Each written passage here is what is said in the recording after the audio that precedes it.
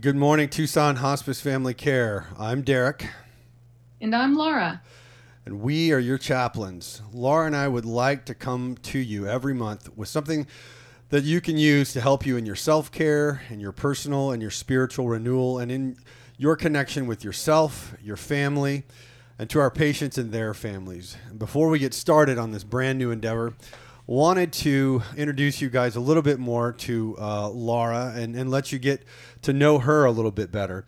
So Laura, you've been with us now for a few months.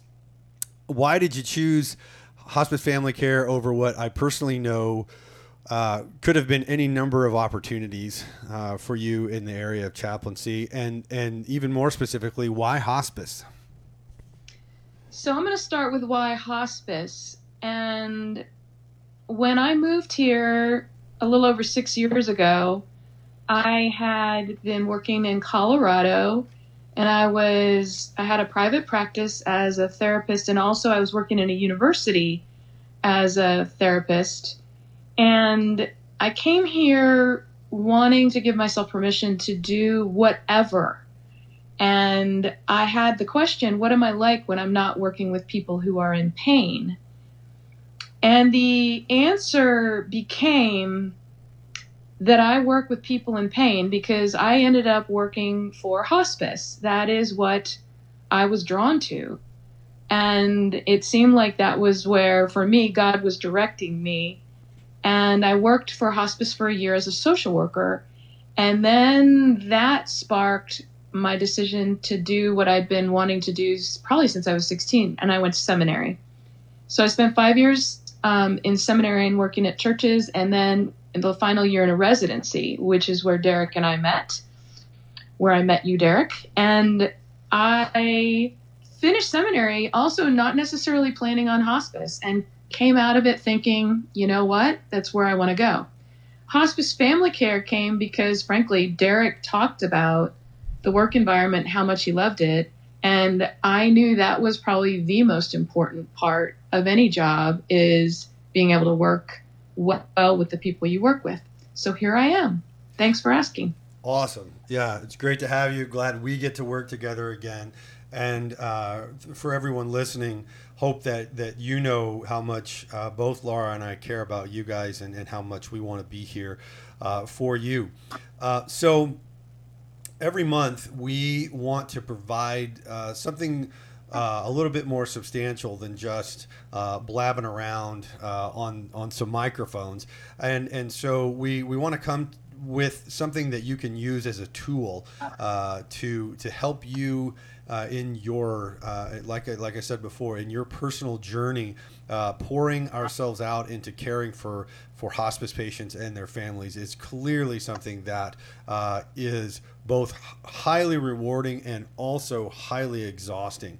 And so it's so important for us to have some things that we can connect to.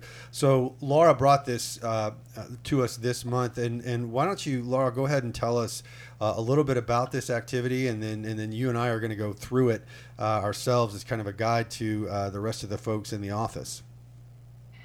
So this is called emotional substitution activity, and it's a way to explore our emotions, our feelings, and better understand the ways that we manage them and express them or hide them. It's a way to open ourselves up to awareness and to allowing ourselves to feel what we're feeling and express those feelings in healthy ways and encourage others to do the same. I believe that the more we understand ourselves emotionally and explore our own history, the better we are able to be present and supportive for the people we're caring for. Right. Exactly. So let's go through this.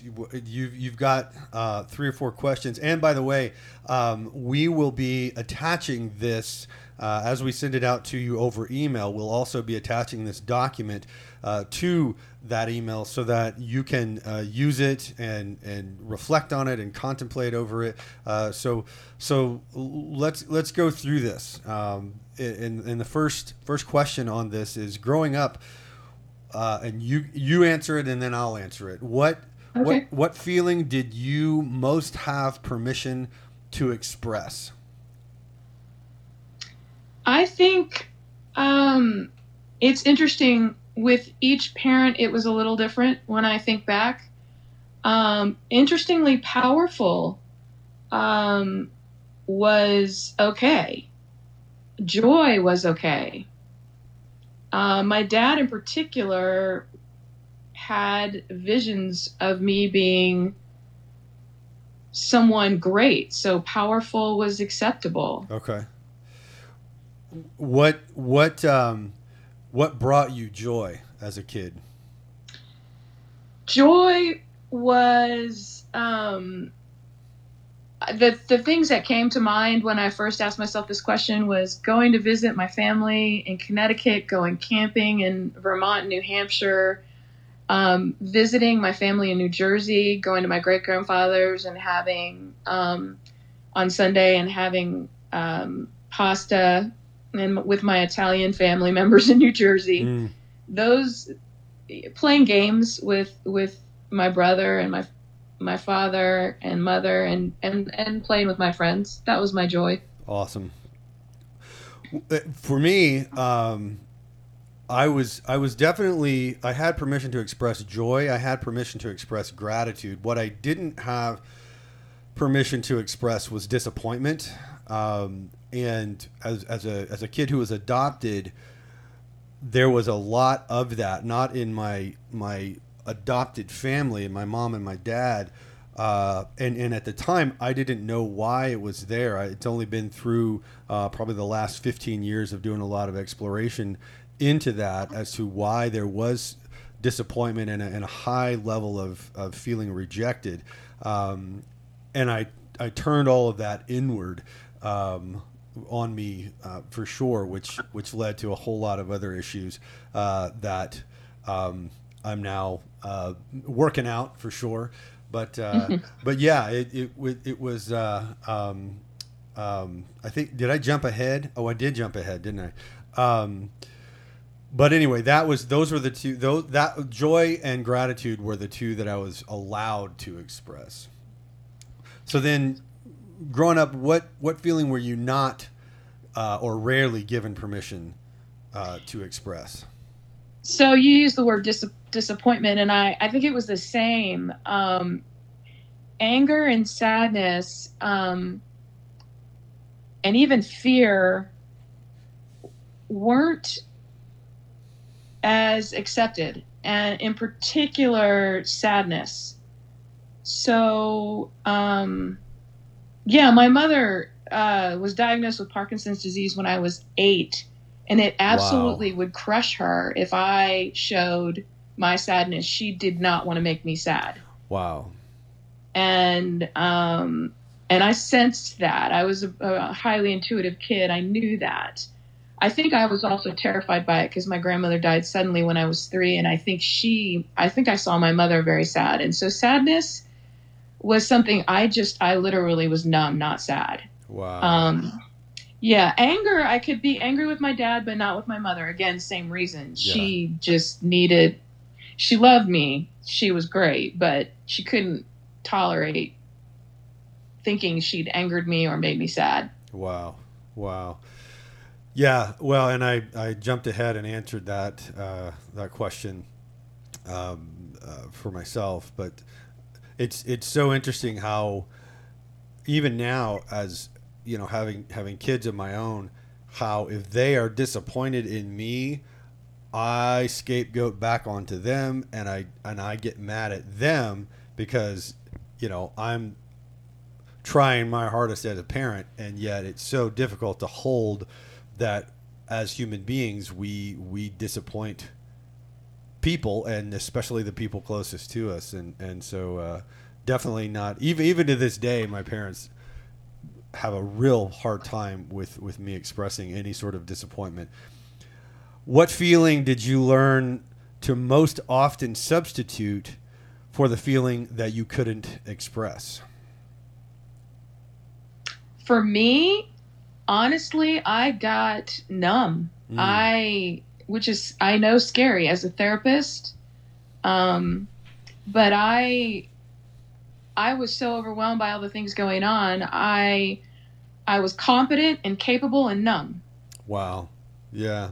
That's amazing what we do to substitute. I went to either extreme anger, because I had so much frustration, and that led to a lot of self-hate that then would just come out and explode, or extreme kind of euphoric spazzing out, just kind of like wanting to go full on in the other direction of,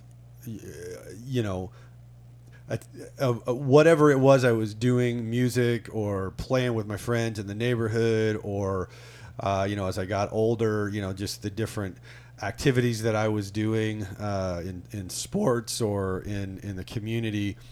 It was like I became hyper focused on trying to tap into that feeling of euphoria, and so it was kind of an up and down existence for sure.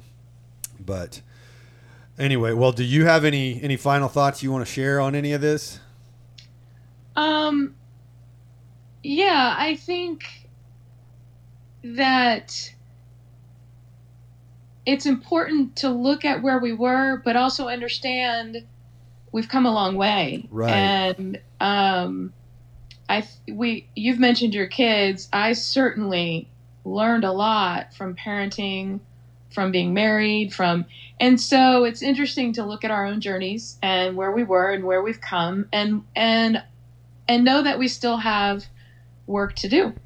And it's still weird to me when I catch myself in the numb place, because I've worked very hard to feel what I feel. Yeah. And it's okay. It's okay when I go there. It's because I'm human. It's because of what I went through. Right. So I think just be kind to ourselves as we do these explorations, as kind as we would be to our own beloved child. Yeah, for sure. Well, and to all of you, in the office listening to this, I just agree with Laura that the work continues, and yes, we're here to help our patients and our families, and certainly our patients and families are dealing with all of these same things, feelings that they were allowed to express, weren't allowed to express, but so are we. And Laura and I, part of our job is to help you guys process through these things as they come up, because they certainly do many times get triggered due to the patients and families that we are working with. So please don't ever hesitate to contact us. We love you guys, and we truly want to be here to help you reconnect and be revitalized, so that all of us can continue what I think is the calling that we all have to really care deeply for the patients that we have and for their families. So thanks for being with us today. Thanks for listening. Thanks for all that you do. You guys are the superheroes of our office and of our city.